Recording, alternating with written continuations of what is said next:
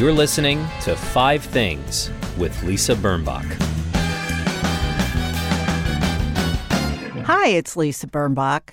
I don't know about you, but I find it's a little hard falling asleep at night during this chaos. What do you think? You have trouble going to sleep? You probably don't watch 3 hours of news before bed as I do. Whatever is recommended, as they call it, sleep hygiene, I think it's fair to say I do the opposite. But it is the opposite day. You know, every day's been the opposite day. Plus, I get news alerts on my phone. So even though the sound is off, and I promise you I never leave the ringer on, I get these little buzzes all the time. I feel like I'm spasming. I hear a buzz. Oh, no, what happened now? Another buzz. What happened now? And then the Washington Post and CNN and the New York Times and whomever else, Associated Press, whomever else is buzzing me, they have the same story. So it's buzz, buzz, buzz, buzz, buzz. I know I could cancel the news alerts. I know I could live a much more stress-free life. But you know what? That's not me. And another thing is, I want to know what's going on. I could sleep better if I didn't, but, that's not me. I'm in the communications and media field, if you could call it that, a field.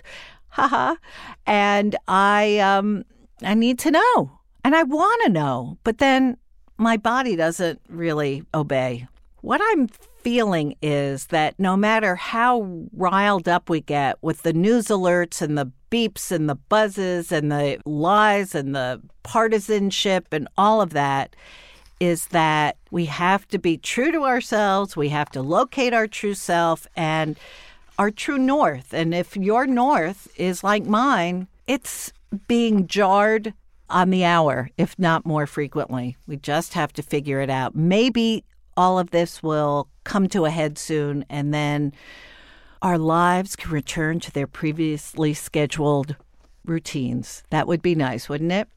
So this week, I appreciate my 5 things even more than usual. What a segue. Number 1. Learning to write a little bit more personally. Now, I know everybody's written memoirs. You don't have to be ancient or aged or even wise to write one.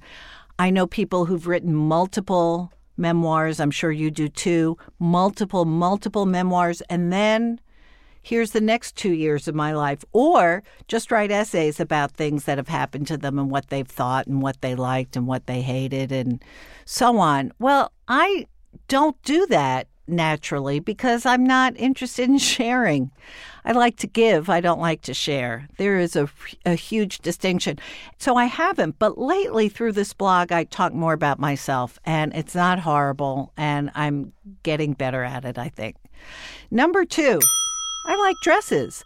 And I find myself being more and more attracted to dresses. Now, for years, I didn't wear dresses. For years, I only wore jeans. I basically just throw on jeans every day. But dressing in a dress is so easy. You don't have to think of it as fancy, which is what I always did. You just think of it as simple. You put one thing on and you don't have to coordinate a top and a bottom and then the shoes and which belt, blah, blah, blah. It's just a dress. I think we're very lucky, fellow women, sister women, that we can wear a dress. I mean, really, that is a privilege, although I see a lot of men wearing them in my neighborhood. Number 3, my exhibits, as you know, my exhibits are my children, my science experiments that went very far awry. My exhibits are verbal. And I really appreciate that. They know how to express themselves, which is a great gift. Each one has a distinctive voice, both in their written and spoken dialogue and rhetoric. And some have noticed that talk was a somewhat competitive sport in my family of origin.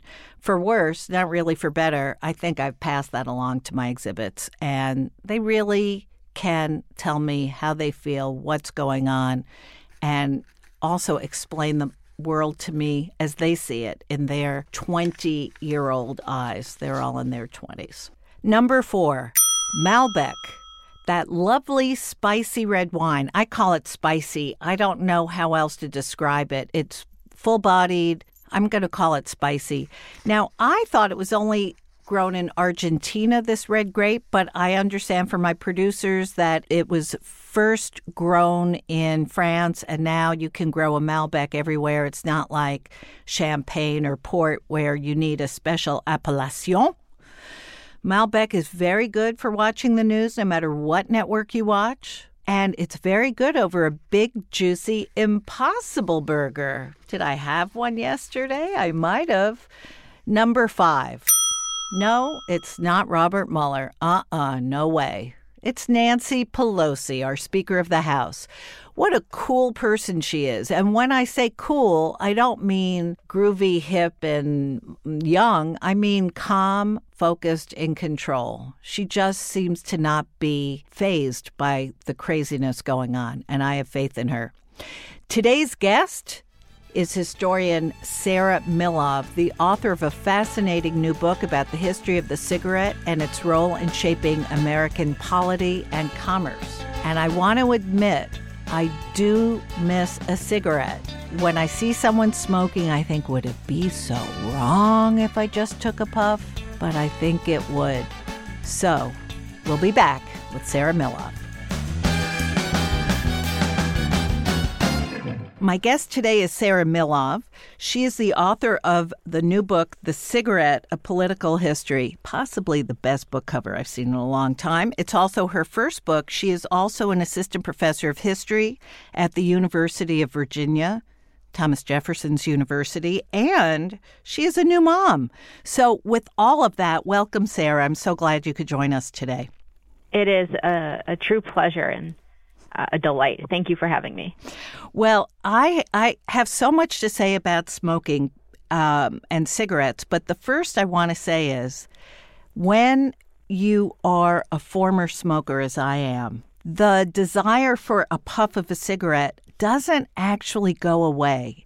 And I'm sure you know the history and science behind it, but I just want to say that in the interest of transparency, that I was a very happy smoker for short blocks of time in my life and not such short ones. And even though when I walk through a smoker's area, it smells terrible, and I think, how could anybody do that? I remember so well doing it. So I just had to say that because smoking has a bad rap. Well, if it weren't pleasurable, we wouldn't be talking. Right. Nicotine's a hell of a drug. Of course there's pleasure in it. Okay, so was there ever a time in the history of tobacco when it was considered good for you? I have definitely seen old advertisements in which Dr. Jones says, all my patients smoke to promote digestion and stuff like that. Was there ever a time when it was actually considered beneficial?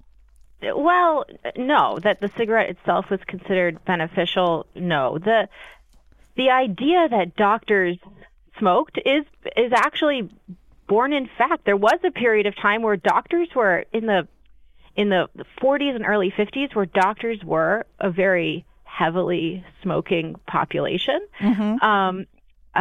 But what you're referring to was a very canny advertising strategy on the part of the cigarette manufacturers, who pioneered so much in advertising. And they knew that if people thought that even their doctors are smoking, it must be good for you. But in that advertisement, it kind of betrays almost the sense that people did not think it was good for you, that they had to be convinced that their doctor was smoking. I totally have to share two things. One is my longtime physician, long gone now, but he lived to be an old man. After he examined you, he'd have you come into his office where he would light a cigarette. That's kind of an interesting moment. And my dentist used to smoke a pipe while he worked on my teeth. What were they telling us? Well, they probably weren't telling you not to smoke. They were telling us they were weak. Were they saying do as I say, not as I do, or they just didn't bring it up? They didn't bring it up ever. But it's interesting because I never brought it up either. And now it's too late. But it's yes, that when you see your physician smoking a cigarette and you assume, well, if he's smoking one after every checkup, with me, he's probably smoking 8-12 times a day. I guess that does suggest that the public outcry was a little over dramatic. Well, there was one of the most significant studies in the history of smoking and cigarettes actually came from this population of doctors in Britain. And what researchers found, and this was in the 1950s, this is a very early study of the relationship between smoking and lung cancer, was that doctors in Britain smoked at high rates and they died of lung cancer at very high rates. And prior to the 1950s, lung cancer was an extraordinarily rare disease. And so to see this population, upper middle class population, otherwise in good health, to disproportionately have this disease, it kind of informed the basis of the British government taking on the smoking issue. And they actually came out with their version of the Surgeon General's report a couple of years before we did. So doctors actually do play a role in this history as smokers themselves, in addition to their role as, later telling people not to smoke. It's interesting what you say about Britain because, of course, they may have come out with it first, but they allowed smoking in public till way after we did. But we knew about emphysema. We didn't know about lung cancer. Isn't that right? Wasn't emphysema the warning that your parents or your friends or office mates would say to you when you were lighting up? Well, in 1964, the Surgeon General releases the first report on smoking and health, which is this really landmark document. Prior to this time period, the Surgeon General was, I'm overstating it a little bit, but kind of a nobody. Like nobody would have known who the Surgeon General was. The office kind of becomes famous and alive in American imaginations because of this report, and it's what links cigarette smoking to lung cancer and, in fact, to heart disease, but most importantly, to death. Yeah, death is kind of... It's a biggie. It's a biggie. It's a biggie. Well, your book covers the politicizing of tobacco. In the South, which crop was more important to the development of the identity of the region? Was it tobacco or was it cotton? And wasn't that kind of why tobacco became popular? So what I basically show in my book is that when we think of the rise and fall of the cigarette in the U.S., we tend to think about smoke-filled rooms, tobacco executives misleading the public, and then slowly, belatedly, the science shows that smoking was bad for you all along, and eventually the government, gets on the stick and regulates cigarettes. But what your question kind of gets at is the extent to which actually tobacco was a really important part of the politics and the economics of regions like the South, but also the whole United States. So in the 19th century, the cotton was king. Cotton plantation slavery was tremendously important, not just in the South, but the whole world over. And the whole world actually used the cotton grown in the southern United States. That was the cause of a lot of trade, right? Yes, absolutely. And financial systems in Europe, in Britain, even where they had abolished slavery, they were still tied into the cotton economy. Right.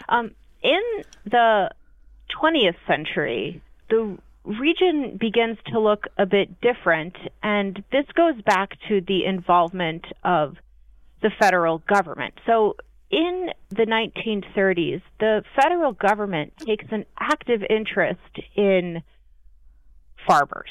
And this is because of the Great Depression and the thought that cratering farm economy, which was even worse than the depression that people were experiencing in the cities, because farmers had been in depression since the 20s, basically, since after the First World War, that if you couldn't revive farmers, then you really couldn't revive the whole of the economy, because purchasing power overall was going down. There was a connection between how much farmers had to spend in their pockets and whether or not somebody in the cities had a job.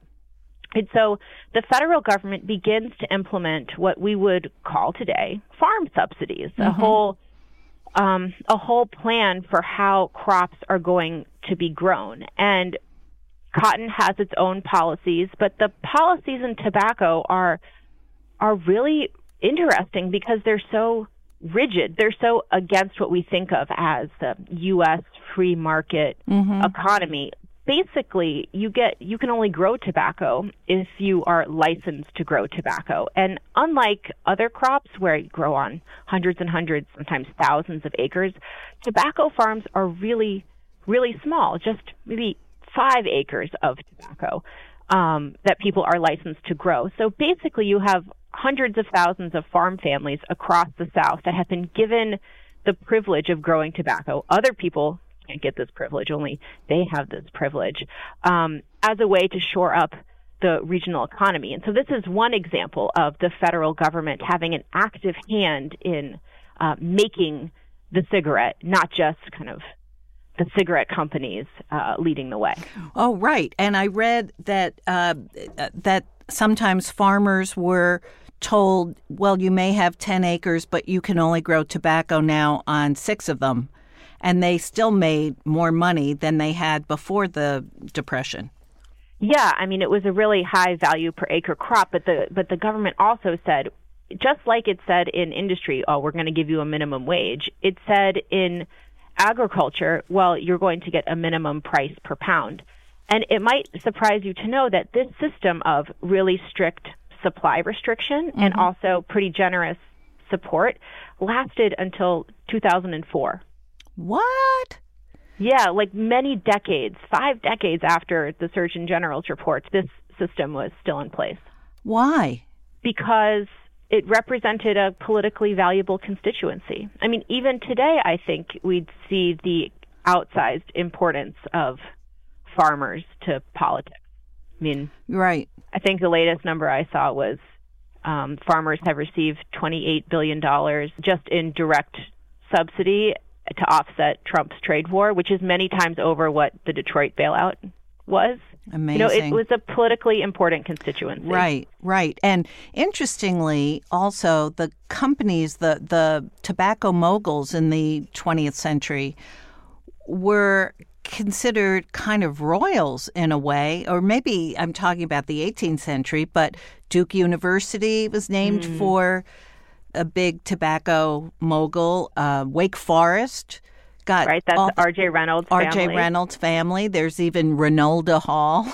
Right. Yes. That's kind of a mill village. Yes. In Winston-Salem. It's a really interesting place.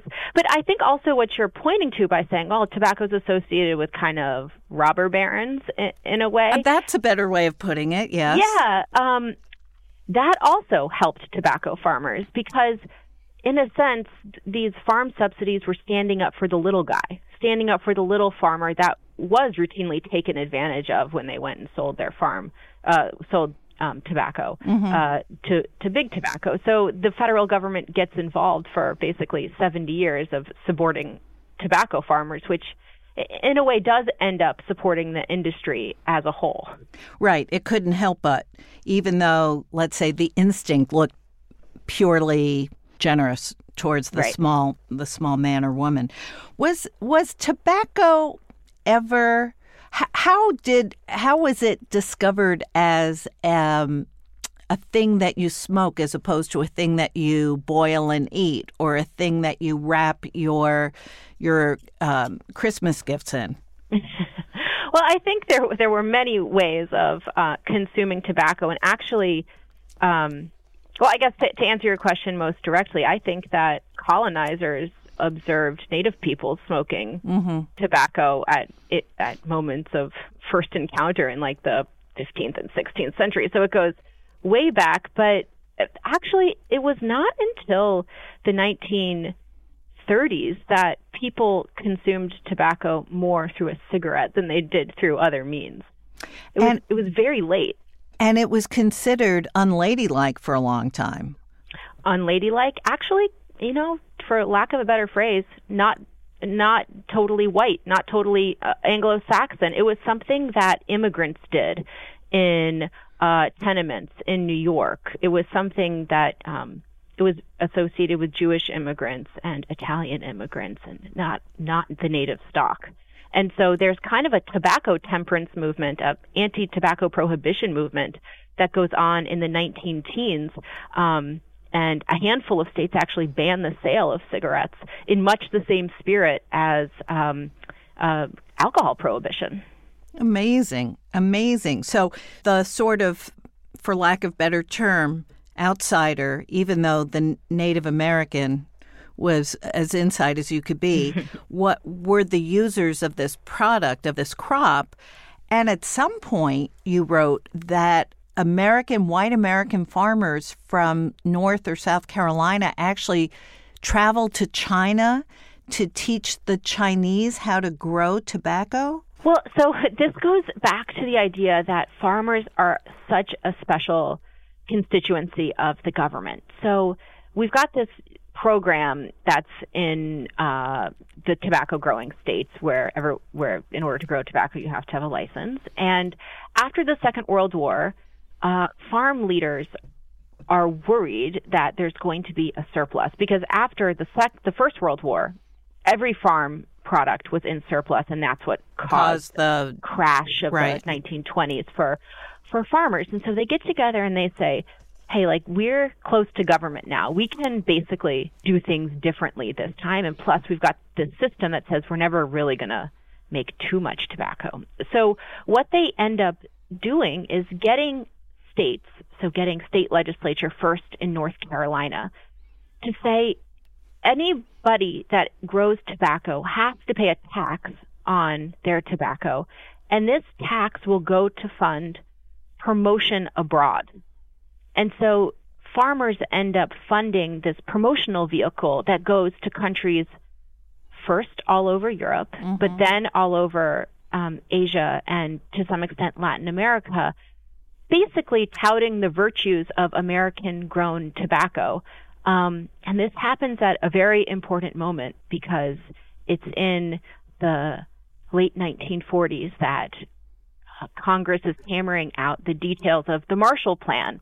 And so tobacco farmers basically end up being promoters of their own tobacco, which is transported to Europe under the auspices of the Marshall Plan. More than a third of food aid goes to the procurement of tobacco. Wow. And of course, emphasized by all the war movies in which GIs are smoking in their bunkers. I mean, absolutely. The patriotism of it. The patriotism of smoking. The fact that you get cigarettes in your ration box or whatever. I mean, if that wasn't romantic, I don't know what was. Some heroic, William Holden or, I can't even think who, smoking at war. David Niven, my God, he smoked in everything, and it made it look so fantastic. James Bond, of course, smoked too. I mean, the sophistication and the fact that that cigarette you have after shooting the enemy helps you think and work out the plan for your victory or whatever, your conquest. Yeah, and it wasn't just thought of to promote, consumer glamour, because what was going abroad was not a pack of Marlboros or a pack of Chesterfields. It was actually the raw tobacco. Right. And the reason this is important is because the countries that received the tobacco were very eager to get their hands on it because that was a primary source of tax revenue in countries that had been war-ravaged. So there was an equal eagerness on the part of governments that were receiving the tobacco. So really, tobacco is taxed at every step of the way. You're paying to You're paying to get a license to grow it. You're paying a tax to export it. The importers are paying a tax to get it. And then the consumer is paying taxes on each pack. Well, yeah, then that tax argument becomes part of the defense. It ends up being something the tobacco industry uses later on when it comes under political attack to say, oh, we're so beleaguered, we're taxed at every step of the way, we contribute so much to the coffers of the government. What more can we do? Uh-huh. What was the high point of consumer use of tobacco cigarettes in the United States? Well, in the 50s, rates are over 50% for men. But there's always a gender discrepancy between men and women smoking rates. Women's rates never really get above the mid 30%. And when the Surgeon General comes out with his report in 1964, overall rates are at 42%. 42%. But still, even though that sounds high, today the rate's like 15%, but I think there's this tendency to look back at this period because of the influence of tobacco in Hollywood and just how large it looms in the cultural imagination to say, well, everybody was smoking. But in fact, that was rarely the case, that you would be in a situation where every single person was smoking. It's just that tobacco smoke was ubiquitous, even if smokers were not. Well, it does the majority. Think about Mad Men, which when it was new on television, everybody commented on the smoking and the drinking. It did seem like that was ubiquitous. You're right, even if many people didn't smoke. And of course, now we know that if you didn't smoke but were surrounded by people who did, you were still on the receiving end of all the crummy stuff that could happen to your lungs. Yes, and that is the kind of second half of my book, is examining how did this kind of tobacco world disappear. And my argument is actually that it wasn't knowledge about either what cigarettes did to the smoker or even the science itself surrounding secondhand smoke, but it was a movement of activists who argued that as non-smokers, they had rights. And this seems so obvious to us now, maybe. We live in the world that non-smokers made. But the idea of a non-smoker kind of had to be invented and had to be asserted that such a person existed and such a person deserved public recognition. Yes, I was surprised to read that the first organizational effort to ban smoke was made in 1978 when I was enjoying the fumes and the taste of my Vantage cigarette. The heroes of your book are really these inspired individuals, the activists of the last 40 years who've made such a difference in our world.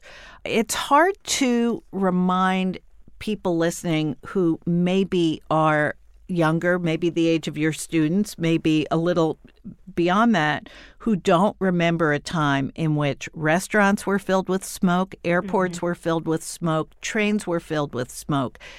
Airplanes all had smoking sections. I repeat, airplanes had smoking sections. People smoked in elevators. People smoked in college classrooms. I smoked in one class. People smoked in hospitals. Oh, in hospitals, right.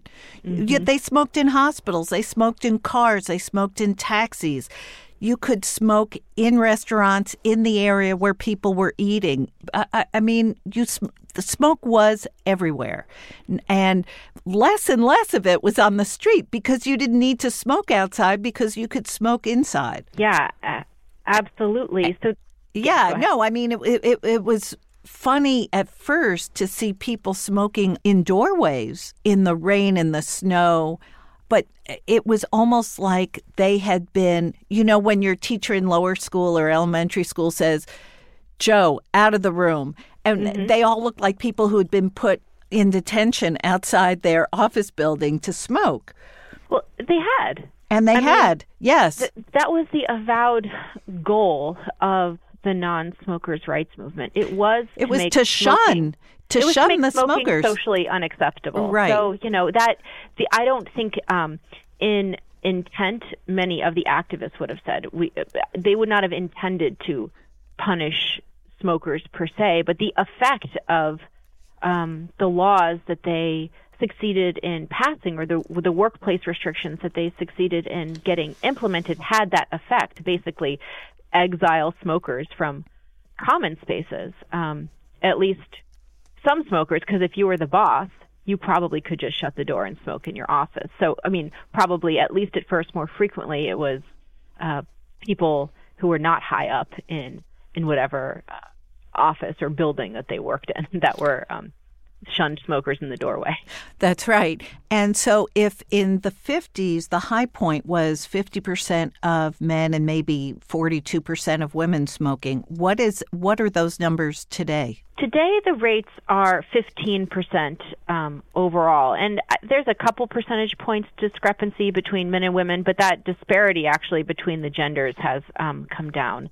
But what's more striking today is I think everybody recognizes this instinctively. It's the classed nature of smoking. In the 50s and 60s, smoking was not understood to be the pastime or a habit of poor and uneducated people. But through the 80s to today, it became that way. That's sort of heartbreaking. The people who can least afford it are spending the money on cigarettes or stealing cigarettes in some cases, or selling loosies, as they call them. Mm-hmm. How did that happen? Yeah, to think about the non-smokers' rights movement, let's just take a couple steps back, because I think it was in part an unintended consequence of this. So basically, Surgeon General comes out with a report in 1964, smoking causes cancer. And in response, Congress, which again is the province of pro-tobacco congresspeople at that time, basically writes a really weak warning label so that cigarette packages warn people, but instead of causes cancer, it's a may be shown to. Mm-hmm. Yes. So it's a watered-down version of what regulators hope to have as a stronger warning label. And so in response, activists begin to think, well, we need to get around this paradigm of consent. We need to get around the paradigm that says, well, if you choose to smoke, that's a legitimate choice of yours. And so the genesis of the non-smokers' rights movement is basically in the living room of a woman named Clara Goen, who lived in College Park, Maryland. And she basically had observed that she was imprisoned in her house. She could no longer go out to dinner with her family because her daughter had this horrible tobacco allergy and got sick whenever they went out to dinner. So she and her friends basically said, okay, we're going to do something about this. We're going to at least stop putting out ashtrays in our own home. That would be their first move of activism. I'm so old, Sarah, that when I went away to camp when I was a kid, one had to make an ashtray for one's parents, which one's parents used. So removing an ashtray, it was a political act.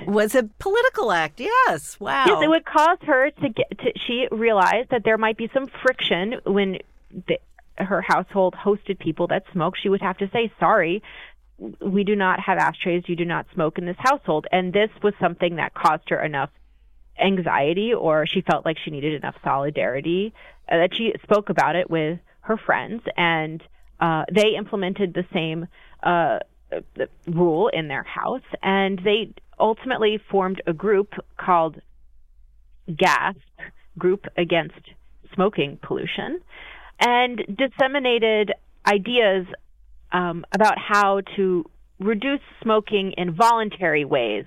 So, for example, GASP chapters would send letters to doctors' offices just asking them to consider going smoke-free. So this very tentative steps, but steps nobody had done before, And the goal here was to kind of make people aware that smoking did not have to be the social default, that should not be a given that everywhere you went there would be ambient tobacco smoke, to shift the prerogative from smokers to non-smokers. So fascinating. There's this social movement going on. And at the same time, one of the places where this contest between smokers and non-smokers happens the most is at workplaces. And so there's a court case in the 1970s where a woman basically sues her employer, New Jersey Bell, because they're smoking on the job and it's making her sick. The court rules in her favor. And this, in fact, was landmark, but not because other courts did the same thing. They didn't. But this woman, her name was Donna Schempp, she basically becomes a one-woman consultancy trying to get workplaces to be afraid that their employees would sue them. And so she basically goes on the road with a consulting kit to try to get workplaces to go smoke-free. And one of her primary arguments is that smokers are bad workers, that they take too many breaks, that they cost too much to insure, that they damage equipment, that they're out. That they cough and smell bad.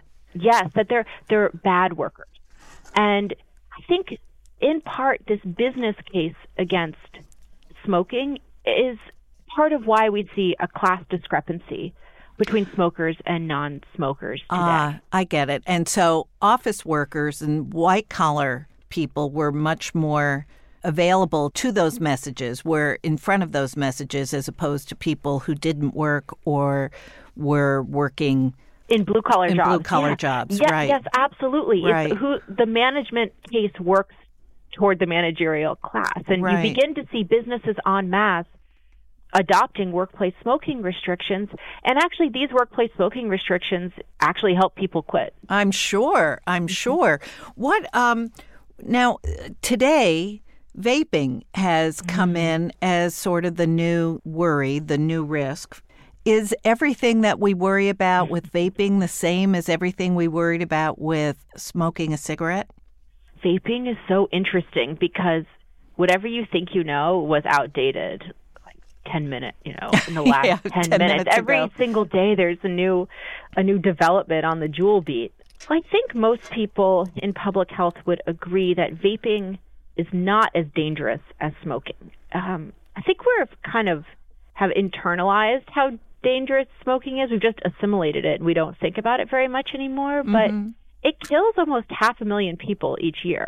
You said it kills more than, it does lead to heart disease, but it kills more than murders and suicides combined? Yeah, it kills more than any other, basically, type of accidental death combined. Yeah, I mean, it still continues to be astounding. So I think when we talk about vaping, we should always be mindful that the comparison here is something very, very dangerous.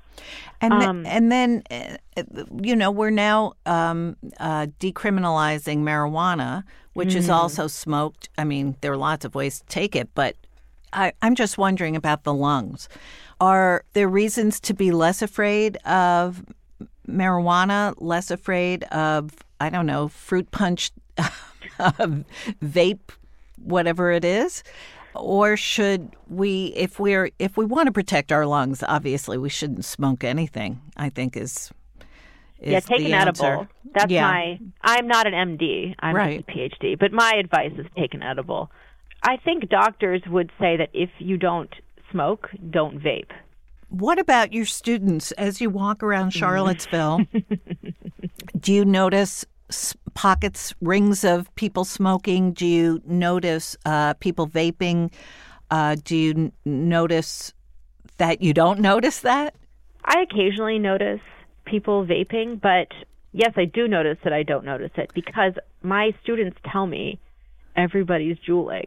That in the library, of course I'm not in the undergraduate library late at night, but that it's basically everyone's having a nick fit. And I had a student just in my office today who is an EMT, and she said one of her coworkers as an EMT was juuling in an ambulance as they were taking somebody to the hospital. So Oh, boy. I think that it is really ubiquitous for people under 25, but I tend not to share spaces with those people, which is also kind of a legacy of this non-smokers' rights movement. Like, when people are juuling, they do it in segregated spaces. Uh-huh. There's always still a little bit of shame or self-consciousness, which is probably not a bad thing. Well, I guess, or I'm just old and I don't, go to the same clubs as they do. But, it's interesting that still young people want to try something.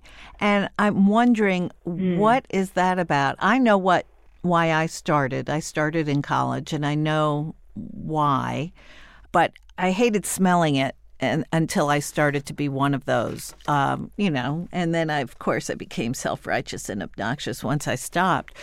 But I guess young people, does it go to the Freudian oral fixation, or do you think there's something about trying out some habit that you couldn't do at home, and now you're on your own and you can do whatever it is you want? I don't know. I think it demands to be tried. I mean, it's targeted at young people. Yeah. They see advertisements for it, and then probably once they try it, it feels good. I mean, it has a lot of nicotine, and that's a stimulant that people also find relaxing. So that's a pretty good combination, and it doesn't taste bad. It can actually taste pretty fruity and good. There might be an appetite suppressant effect that young women in particular might enjoy. You're right. I'm going back to smoking. It sounds so good. It's a stimulant that relaxes you, and it suppresses your appetite. Right. Yeah, and it's addictive. So yeah, I mean, addiction works. It's a good business model unless you get regulated. No kidding. It really is a brilliant economic idea, isn't it? Yes, until the feds or state government open investigations on you, you can make a bundle. Yeah, wow. Sarah Milov, I would love to be your student. I would love to re-enroll in college and be a history major and study with you, because you obviously know so much and make it fun. And I want to say again, the book is called The Cigarette, A Political History, and you're always welcome on our radio, even if people mansplain your books elsewhere. Just saying. Thank you so much. Can you share with us your 5 great things, please? Sure. My first thing that I'm thinking about all the time right now is the state of New Mexico. At this time of year, especially living in Virginia, I expect there to be a change in seasons. I grew up in Florida, where we had no seasons except between November and March. And so I moved to Virginia anticipating that I would get a true fall, and today is 93 degrees. And so whatever I think about wanting that dry air, I always think about New Mexico and the beautiful blue sky and the endless horizons. And also, I love that it's 2 hours off Eastern time. Oh, so yeah. You just can't be connected. That is a cool thing. I've only been to Albuquerque. I've never been to Taos or Santa Fe. You have to go. Yeah, that's what I hear. It's so easy. It's the best place to visit because you fly to Albuquerque, and Taos and Santa Fe are only an hour and a half away. Oh, wow. You don't have to airport hop, just get in a car, and driving is kind of a pleasure there. Good to know. Okay. Yeah. Okay, number 2. Number 2 is archivists and librarians. Now, I'm a historian after all, so I had to bring in something kind of nerdy.